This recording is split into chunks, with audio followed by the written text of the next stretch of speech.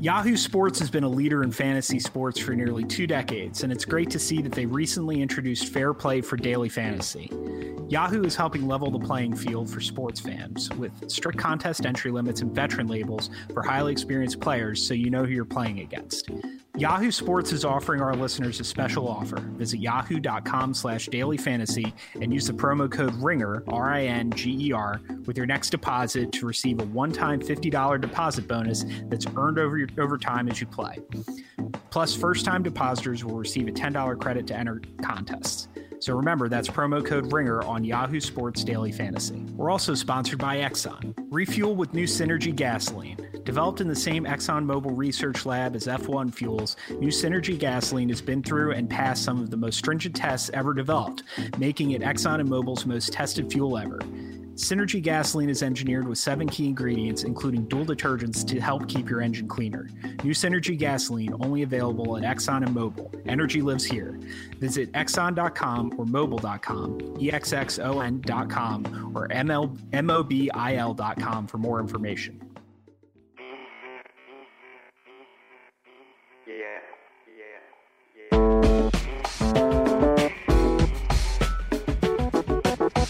Welcome to the Ringer MLB show. My name is Mallory Rubin. I'm the deputy editor of TheRinger.com, an absolutely delightful website that you should visit frequently. Joining me today is Michael Baumann, Ringer staff writer and dear friend. Hello, Michael. Hello. How are you? I'm building an ark. There's another thunderstorm today. It's going to thunderstorm every time we try to record a podcast. It's really hot here, and there are terrifying wildfires. Don't talk to me about hot. There are terrifying wildfires. It's scary. You don't get to talk to me about the heat. All right, fine. I won't. It's also lovely and crisp in this pod studio, so I'm fine. And I never spend time outside, so what do I care? I was enjoying your podcast last week with our colleague, Ben Lindbergh. I thought it was absolutely wonderful and delightful, but I was so overcome with jealousy, and I just missed you so much, and I had to get right back in here. So here I am. We both like you better than we like each other anyway, so this is... It's great to be back, and we have a lot of trade deadline activity to talk about. Here's our dilemma, right? We're just going to be honest with the listeners. On the one hand, it's a really busy week in baseball. There's a lot of stuff to talk about. On the other hand, everything we talk about could instantly become outdated, such is the nature of the news cycle and the churn at this time of year. So we're gonna try to keep it pretty crisp today. We don't want to devote a ton of time to sort of previewing stuff that may or may not happen. We're going to talk about a few things that are interesting to us right now, and we're also going to be joined by a couple guests because there was a very big trade in baseball yesterday. The New York Yankees sent Aroldis Chapman to the Chicago Cubs. You wrote an absolutely wonderful piece for TheRinger.com, which I want to talk about quickly. But we happen to have Yankee and Cub fans on staff, so we're gonna have them call in. We're gonna spend a couple minutes talking to Ben Glicksman, resident Yankee fan. If only he were the resident Yankee fan. We have more than one, sadly. And we're gonna spend a few minutes talking to Robert Mays, resident Cubs fan, to get their respective perspectives on what this deal means for their teams. But quickly, I'd love for you to just sort of chat a bit about your piece and some of your takeaways on the deal, because as you really thoughtfully explored, this is not necessarily just a straight baseball analysis. There are a lot of complicated issues in play here off the field that make this really tough to talk about. Yeah. So I mean, for obvious reasons, I wish it was just a straight baseball deal, but it's also a really interesting straight baseball deal because the Cubs gave up so much to get such a good relief pitcher. And the conventional wisdom is, don't spend a ton of money or don't spend a ton of resources on your relievers. Your relievers are fungible. But at the same time, Chapman is a very, very good relief pitcher, the kind of guy who could throw a high leverage inning in pretty much every close playoff game all the way to the World Series.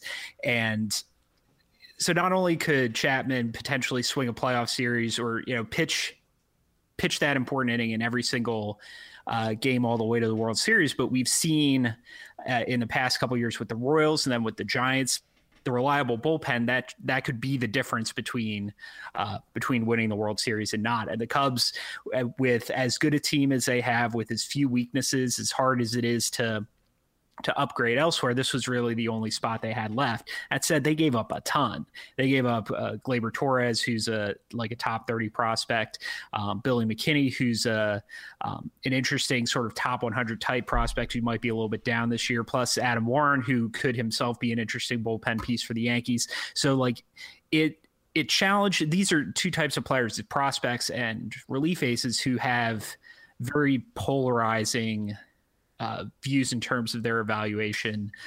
So that's really interesting. But on the other hand, and this is a big thing, is Aroldis Chapman was suspended for a domestic violence incident, a particularly nasty one. And all he said is, I used bad judgment. He hasn't really owned that and become made any steps to sort of make it right, at least in public. And that makes it really uncomfortable.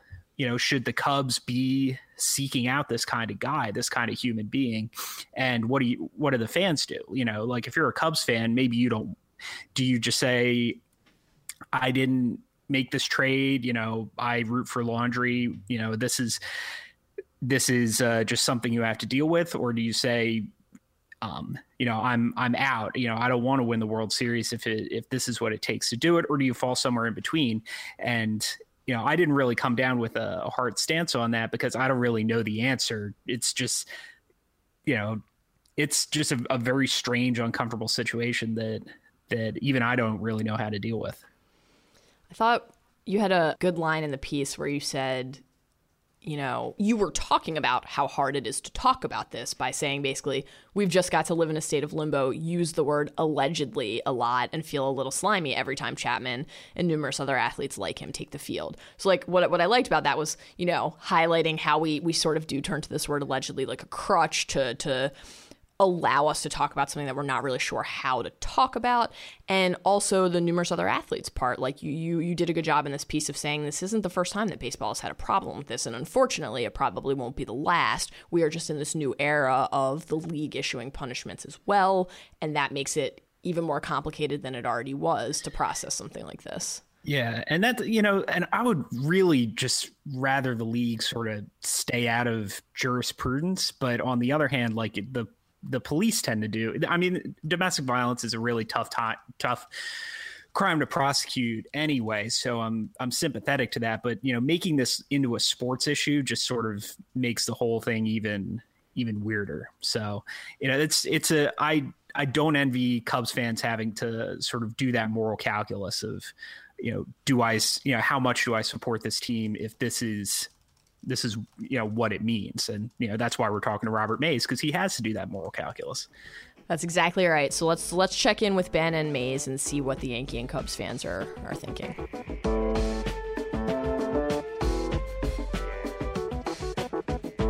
All right, now we're joined by Ringer NFL writer and Chicago Cubs fan Robert Mays, who joins us to talk about the Cubs end of the Aroldis Chapman trade. How you doing? I'm doing all right. I mean, I'd be better if this wasn't a part of my life. Yeah. Wow. So this is, I came out of this as this being like a net baseball positive for the Cubs, but obviously there's so much more to it than that.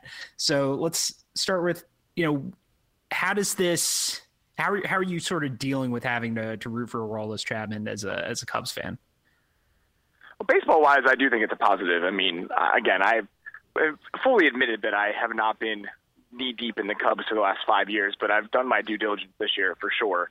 And it just feels like if they're trying to win it and if they have the infield setup they have going forward, that it made sense overall. From an emotional standpoint, I'm back in Chicago for the first time in years, and part of that has been really being in the rhythms of being a Cubs fan again. I've been to Wrigley, 12, 13 times. I watch a lot of the games.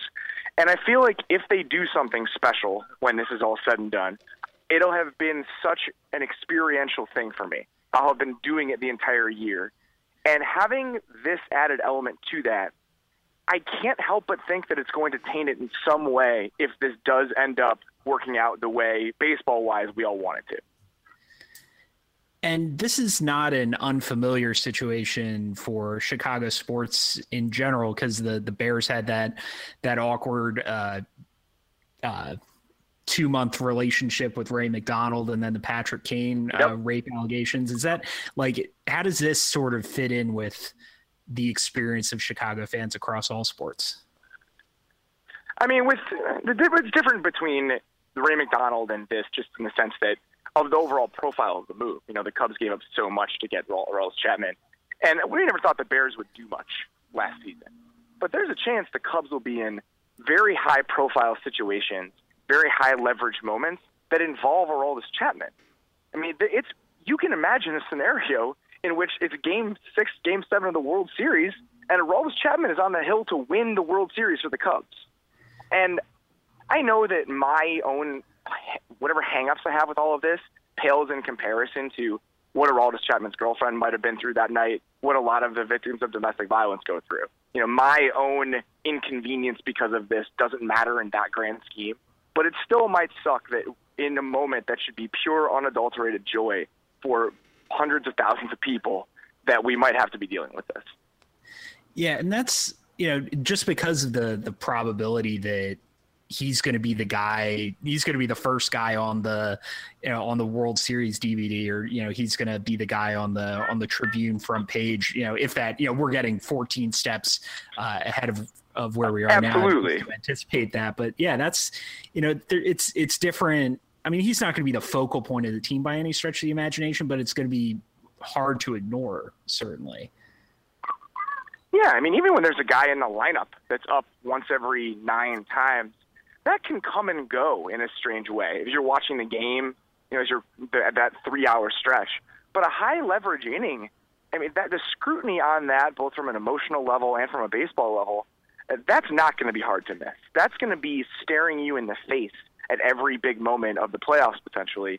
And it's hard. It's hard to sit there and say, God, I feel so great about what this team I like is about to do, when there may be a not so good guy doing it. I think it's also tough that like other people in the organization who you might have never had a problem cheering for or celebrating before are suddenly in the position of saying uncomfortable, unpleasant things in an effort to defend a new teammate. That's like a really tough thing. Like, as we're recording this right now, Joe Madden sticking his foot in his mouth about this. I'm watching that on Twitter. Not good. I see. Yeah, yes. I mean, you add complications to things that I'd rather just weren't there. And again, that's not a real problem. But it does just suck when you think about, in May, what this Cubs season was building to be and what it could have been. And now it can never be that again. Even if they do win the World Series, this is still going to be something that wasn't there at the beginning. And I still think, again, I think it doesn't necessarily taint it, but it affects it in a negative way. Well, let me ask you one baseball question, just to sort of lighten this up a little bit. How much does the prospect haul for this bother you? From because obviously the Cubs gave up a lot, and you already said that you think it's a good baseball trade from the start, but that is a lot to give up for a relief pitcher. Is this if this doesn't work out, is that the kind of thing that is going to keep you up nights? No, I don't think so. I mean, just based on the amount of young guys in that infield, it'd be hard for it to keep me up nights. Even if he wasn't going to stay at short, so you don't have to worry about the fact that Addison Russell is 17 and already a pretty useful major league player. Yeah. There's a lot of talent in that infield. I mean, watching Javi Baez every day is one of the more fun things I get to do in my life. So having him, Bryant, and Russell be the future of my world, I'm okay with that, even if this goes south. Yeah, that's kind of where I'm at too. It's a lot to give up, but the Cubs can afford to do that. And how many people who are talking about this being like a disastrous baseball move can pick Gleyber Torres out of a lineup right now. But obviously that's not the whole story. But and it's a bird in the hand sort of deal, right? I mean, again, baseball is newer in my life at this point, but what is Gleyber Torres going to be? Even if he's the best version of what he can be, that's a borderline all-star. And I understand that's a decent amount to give up in a vacuum, but if your borderline all-star can't play, then he can't become a borderline all-star. Yeah. So it's a little easier for me to deal with. All right. Well, thanks for coming on and talking about a very a very complicated situation from both a baseball and an off the field perspective. And, good luck going forward. Thanks, man. I appreciate it. Thank you guys for having me. I hope I shed a little bit of light on it. It hasn't been it's been a complicated couple days. That's what I'll say. It's been tangled. It just sucks is what it does. Yeah, that's really it. That's really the only way to describe it. All right. Thanks, Robert. Thanks, guys.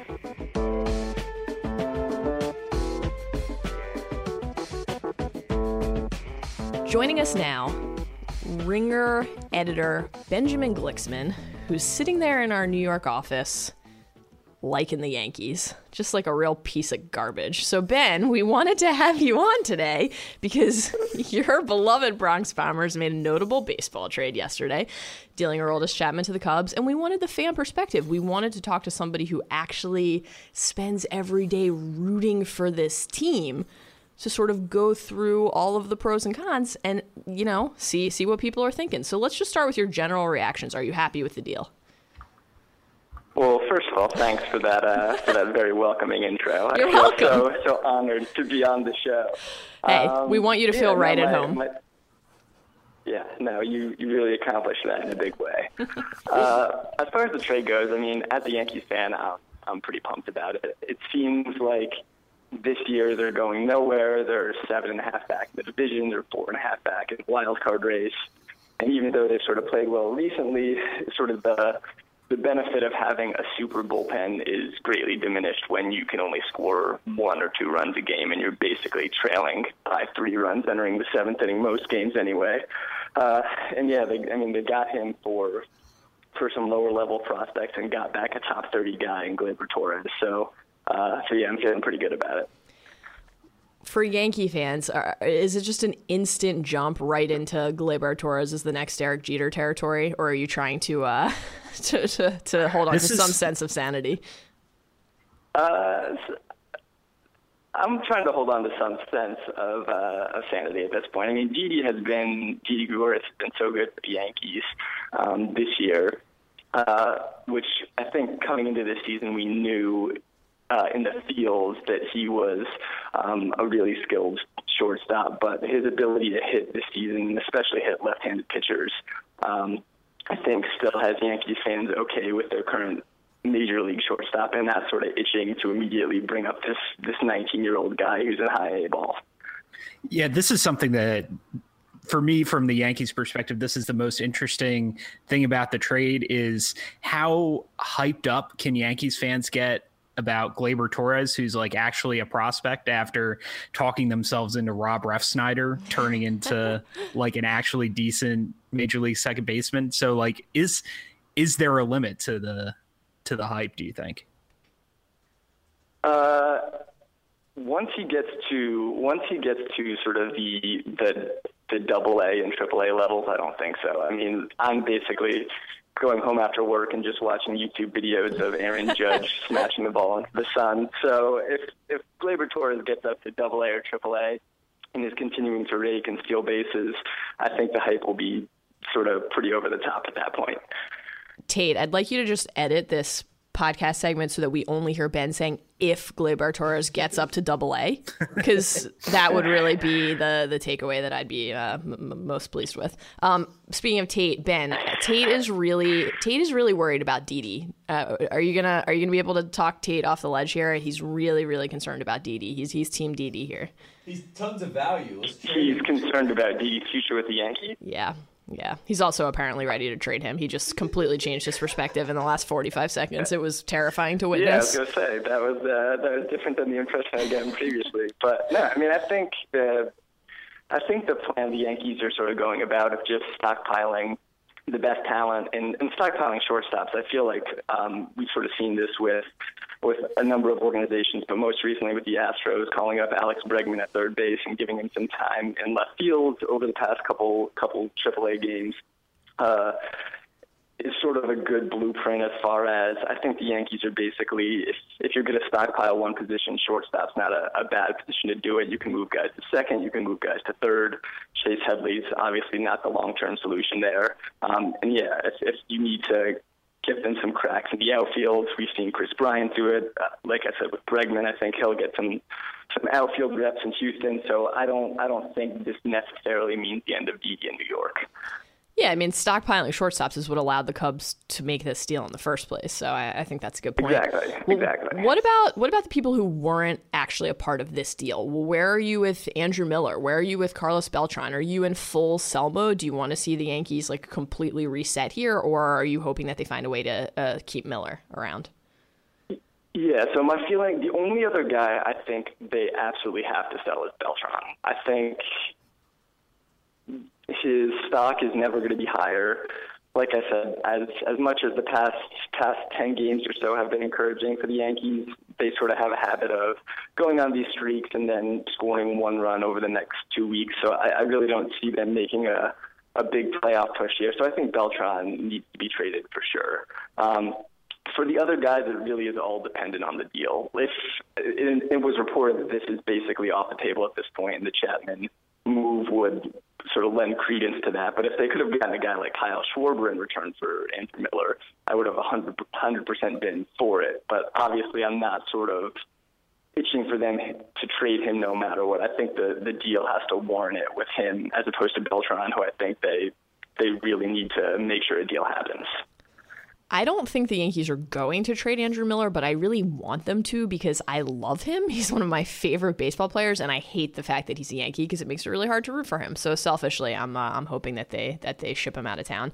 Anything else that you'd like to add, Ben? Anything else that you'd like to ask Michael? No, this is just hilarious. Yankees fans talking about Didi Gregorius is always funny to me. So I've just enjoyed this as a spectator. Likewise. He's the greatest. Oh, He's God. the greatest. Oh, He's God. the second coming. All right, you're done. You're done. I'm all aboard Didi. You're cut off. Goodbye. Sorry, Ben. You're breaking up. Ben, you're breaking up. We can't hear you. Thanks for making the time. Thanks, guys. We're going to take a quick break to hear a word from our sponsors. Stop compromising on your shave and get started with Harry's. For far too long, you've either paid too much for a comfortable shave or you've settled for a low price but low quality razor. Harry's offers something you've never had before, a great shave at a fair price. Harry's makes its own high quality razors, cuts out the middleman, and ships them directly to you for half the price of the leading brand. Good shave, good price. It's simple. Get the best of both with Harry's. Harry's makes just one razor with all you need for a close, comfortable shave. 5 German-crafted blades, flex hinge, and lubricating strip. Quality is guaranteed, the full refund if you're not happy. I find that getting the razors in the mail takes a lot of the aggravation out of having to go to the store and purchase the razors. They're great quality blades. It's a close shave, easy to use, totally worth the money. Harry's starter set, called the Truman, is a great option for new customers and an amazing deal. For just $15, you get a razor handle, moisturizing shave cream, and 3 of Harry's 5-blade German-engineered razors. Plus, there's a special offer for fans of the show. Harry's will give you $5 off your first purchase with promo code MLB. Go to harrys.com right now and look for the Truman set. That's HARRYS.com. Enter code MLB at checkout to get $5 off and help support the show. Stop compromising. Give Harry's a try today. We're also sponsored by Exxon. Introducing new Synergy Gasoline, Exxon and Mobil's most tested fuel ever. It's been through and past some of the most stringent tests ever developed. Developed in the same ExxonMobil research lab as F1 fuels, our Synergy Gasoline is engineered by chemists who understand the science behind keeping engines clean and know the complexities of modern car technology. That's why it's formulated to keep modern fuel injectors clean while still working great on older engines. New Synergy is also engineered with 7 key ingredients, each with its own unique function to help make Synergy Exxon and Mobil's best fuel ever, including dual detergents to help clean your engine and a corrosion inhibitor designed to help prevent rust from threatening your engine and its performance. Refuel with new Synergy gasoline today. Only available at the almost 11,000 Exxon and Mobil stations across the U.S. Energy lives here. Visit Exxon.com, EXXON.com, or mobile.com, MOBIL.com for more information. All right, Michael, that was illuminating. Let's talk about some teams and players other than the ones involved in this deal, because there's a lot of scuttlebutt out there, a lot of whispers, a lot of rumors still circulating. And I thought it would be fun to just kind of do a couple like broad questions that would allow us to, in theory, each give very different answers, but probably in practice both say the exact same thing, as we tend to do often. Let's start with our respective picks for the best player team pairing that seems like it might come together. Who's your choice? Okay, I'm going to go with Chris Sale, who, his baseball assets are obvious, and whose tenure in Chicago is becoming more and more awkward by the day. And I think he would be a good fit for any one of numerous jobs. Top chef, knife sharpener. Well, he could reunite the Scissor Sisters, the American pop band, and sing alongside Jake Shears. Or he could star in a remake of the cult cycling classic Breaking Away as the leader of the Cutters cycling team. Or he could go on tour with folk musician Yusuf Islam singing his international hit, "The First Cut is the Deepest." Or, I know, my wife is very into sewing and quilting, and she's got all sorts of interesting fabric cutting tools. So I think, an R&D role or maybe a pitchman role with Joann Fabrics could be could be in the future. That's a good one. Now they've got like all sorts of crazy. They've got like a pizza cutter for fabric. It's insane, the stuff that they come up with. Do they have celebrity endorsers?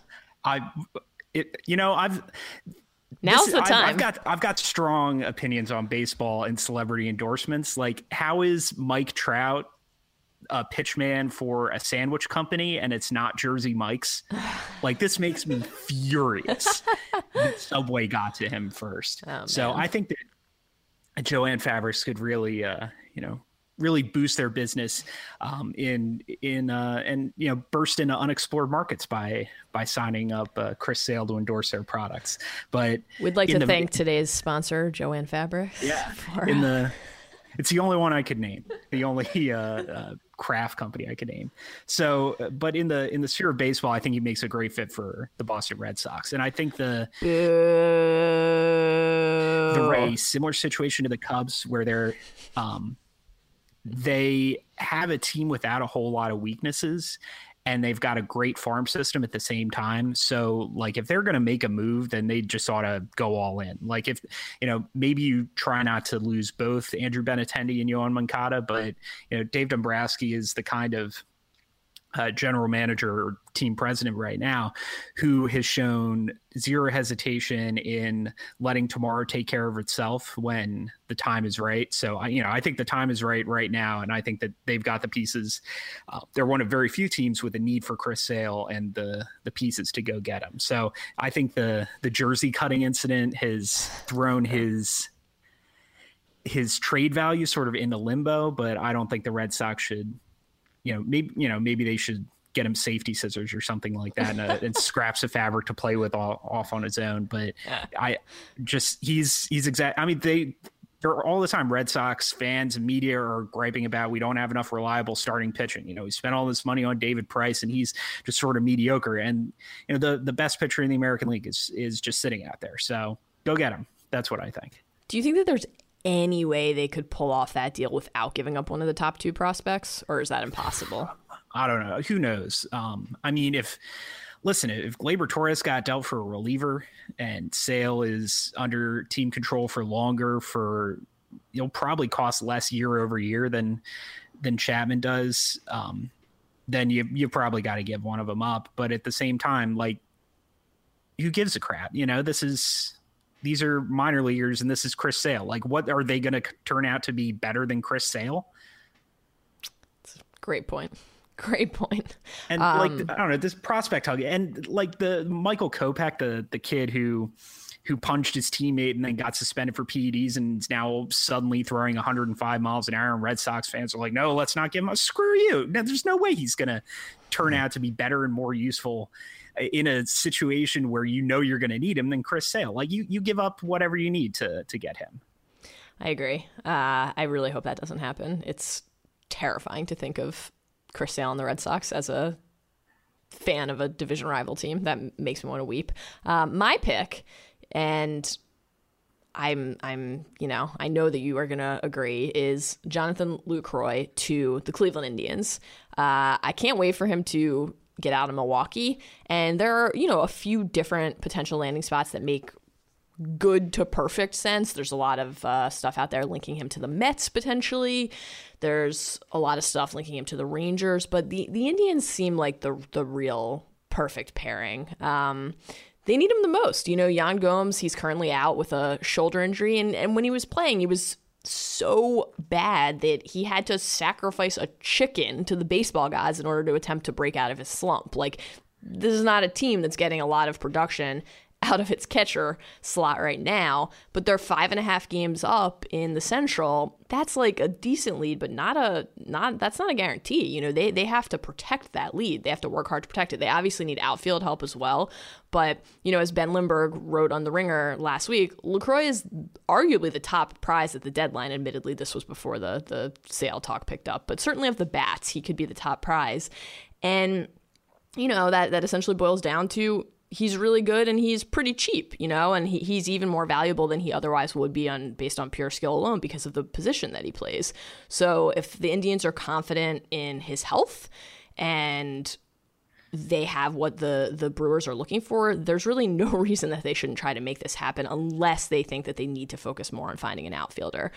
Before we move on, I just want to say quickly that the Mets' role in all of this is priceless and hilarious. And I would like to quote Ringer colleague Sam Shuby, who said to me via Slack, "It's so Mets to just offer Darnod straight up, here is a worse catcher." Yeah, right.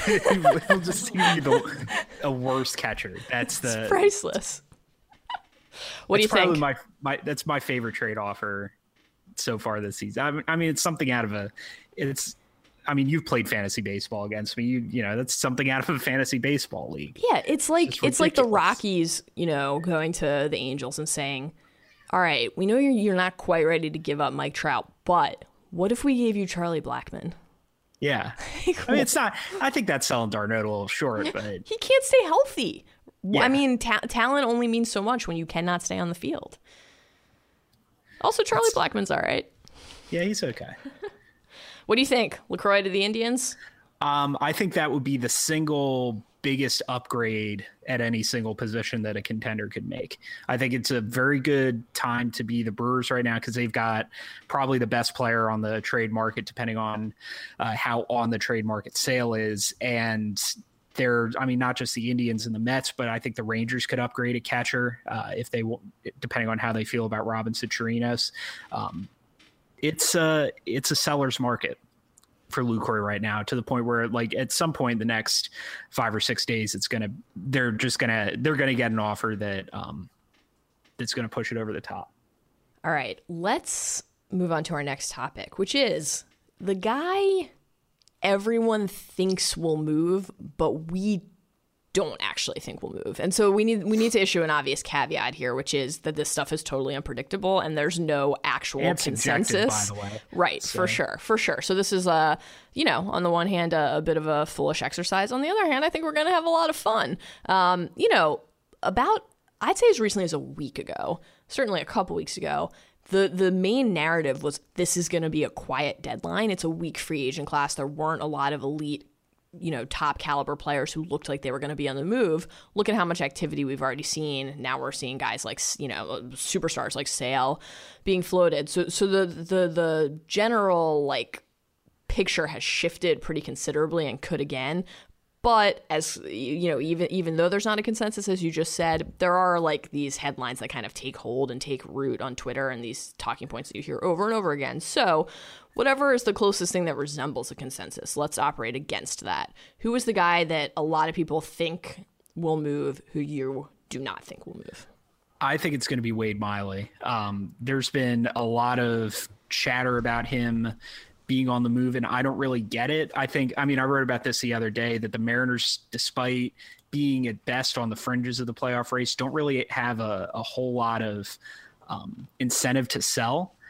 And, Miley is, he's almost 30, and he's been, he's had a 5.23 ERA this year. And if you look at his baseball reference page, do yourself a favor and go do that, because his photo looks like a drunken, depressed backup musician for Modest Mouse. Like, he's got the 1,000-yard stare of a man with a 5.23 ERA in that photo. But, until recently, he's been a guy who could throw 200 league average innings, and he's under team control for another 2 years past this, and the Mariners could absolutely use him next year. So unless they get knocked over, I don't know what the rush is. I mean, if they get the Godfather offer for Wade Miley, which pitching being what it is, I still don't know which contender is going to shell out a ton of prospects or young talent to get a guy who has a 77 ERA plus this year. I just don't think the timing's right. He's not pitching well enough right now to make him attractive to a team down the stretch. And I think the Mariners have quite a bit of use for him in the long run. Interesting. Very interesting. I can't really focus on our discussion now because I'm just looking at his Baseball Reference photo. So thanks for that. It's so sad. My pick is... I could look very stupid. This probably will happen, and I'm gonna seem dumb. But I'm going with Jay Bruce because I don't know, man. Call it a feeling, call it a gut feeling, but I just don't think it's gonna happen. This is one of the ones that's been closest to foregone conclusion level for almost the entire season. I mean, even in the preseason in February, he was a part of a lot of trade rumors, and last season, he was a part of a lot of trade rumors. It seemed like he was definitely going to move last year as well, and then he didn't. And I'm just not sure it's going to happen this year again either, because the market really seems to be shrinking in a way that leaves sort of an absence of clear suitors and clear, strong fits. He's having a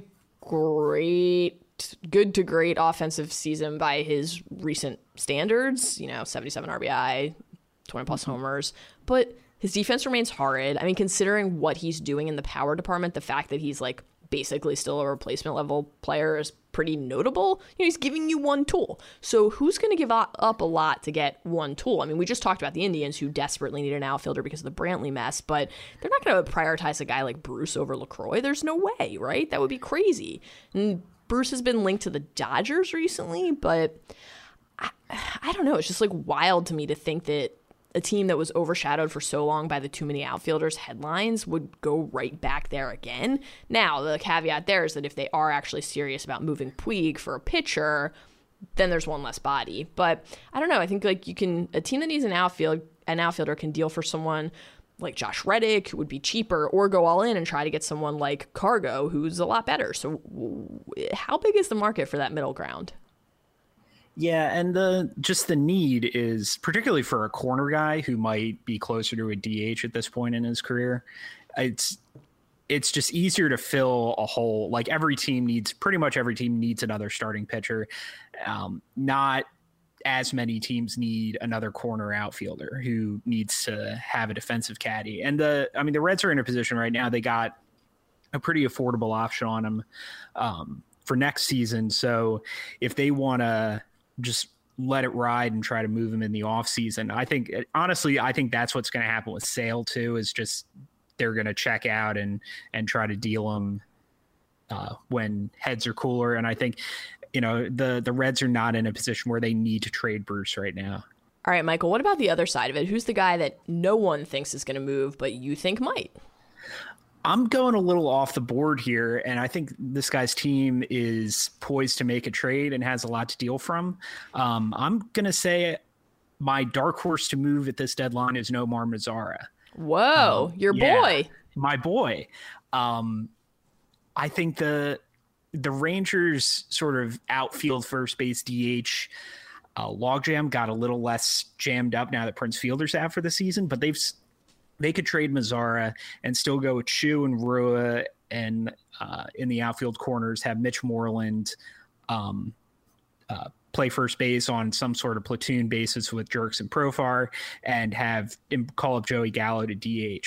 And I think that there's a scenario in which in a trade for someone like Lucroy or Sale that the other team requires one of the twin towers of Mazara and Gallo, and you get more value for Mazara because he's more polished now and sort of a higher floor player, but Gallo's just got so much upside with that power. The ultimate ceiling for Gallo, between his ability, at least for now, to play third base and just that top end power. He doesn't have to hit for a lot of average to be a really valuable player. And I think the Rangers, if they could get more for Mazara, then Gallo might be inclined to move him and bet on Gallo's higher upside. So I think that's a scenario. It's a little bit off the board. And to say nothing of the Rangers are so they're starting to take a creative approach to pitching. Like they were apparently interested in Vincent Velasquez from the Phillies, who in terms of performance now and youth and upside and team control is the guy, you would have to trade somebody of that caliber in order to get Velasquez or, whatever pre-arb number 3 starter you want to go after. So I think the Rangers have Mazara is part of an area of strength that they could deal from.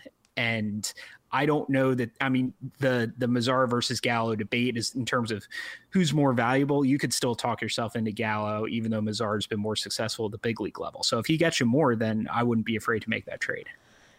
I'd be really grateful if the Rangers did something that opened up a spot for Gallo, because that would really help. It'd be a lot of fun. My AL only keeper team. Okay. Where he is currently stuck in the minor league part of my roster. Shout out to Jeff Chow, my co-manager. If you're listening, he knows the struggle. Michael, my pick is someone who could potentially be on the other side of the deal that landed a player like Mazara, and that is Chris Archer. When his name started bubbling up about a week ago in a Dodger-centric rumor, it was one of my real, no fucking way reactions to a tweet in a long time. And I think a lot of people reacted similarly, like, this can't be real. The Rays would not seriously consider dealing this guy. He is under team control through 2021. And as we've said on prior podcasts, even in what is a down year by his standards, he's still leading the AL in strikeouts. Like, who wouldn't want to hang on to a player like that?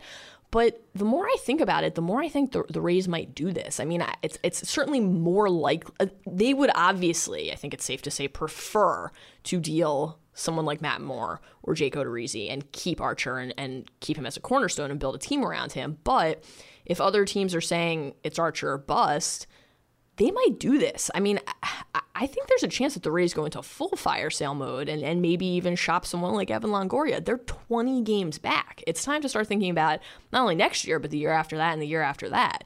So, it was interesting to hear you go through all the Rangers prospects there, because I think the Rangers have been looking like maybe the right destination for a guy like Archer. And he would be an incredible boon for them. Do you think that they would have to give up Profar in a deal or not necessarily? I think Profar at this point is a less valuable trade asset than Gallo or Mazara because he's got so little service time left. Even if he might be the best player going forward, I think Archer would require at least one of Profar, Mazara, and Gallo, and maybe somebody like Lewis Brinson or Dylan Tate too. So this would be a scenario where the Archer Mazara trade would probably be Archer for Mazara, and right, particularly because the Rays are in a position right now where that entire pitching staff is all underachieving at once, and they're all young and still cost controlled. Yeah. So they could just roll this back next year and try again. True. But it's such a weak pitching market that if a team like the Rangers is willing to put together a package like that, I mean, that's the thing, right? It seems insane. It's like, no, why would they trade Chris Archer? But then if you think about it, if he's actually one of the, the guys who a team is at least saying, well, we'll listen, you're going to have to wow us, but we'll listen. Maybe someone wows them and maybe they do it. Yeah. And I mean, that's the thing. If I were running the Rays, I would be listening to offers, but I'd make somebody blow me away. Right. What about, the other person I considered saying for this? Where are you on Wade Davis right now? Do you think the Royals are going to move him? I don't know. What's his contract status right now? I just never assumed that it never occurred to me that they might get rid of him. They've got a team option on him for next year, and they're in a position where they're not so far out of it that they couldn't roll back the same team pretty much and try again next year, in which case Wade Davis would be extremely valuable. But on the other hand, the Royals have they've been so good because they haven't had to go empty the farm system for somebody like Aroldis Chapman. Like Right. they could just create the next Wade Davis the same way they created the last one, or so you imagine. So Right. I don't know. He's sort of in that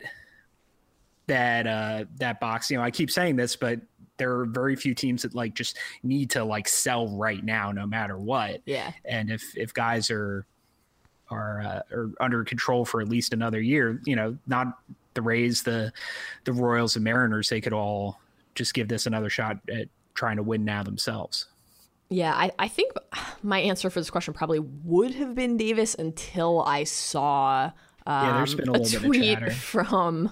A tweet from Jason Stark that read, an example of deals the Royals are mulling, a team that asked about Wade Davis said it was told the Chapman package, quote, wouldn't get it done. So once you see that, you're like, yeah, this isn't going to happen. That's nuts.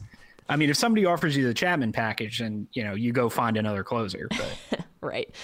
All right, Michael, that's a wrap for today. I'm sure there will be a lot more for everyone on the Ringer MLB show rotation to discuss in the coming days and weeks. This was delightful. It's great to be back with you again. I'm looking forward to this being the shortest shelf life of any podcast I've ever done. It's possible it'll be outdated before we even hit publish, but you know what?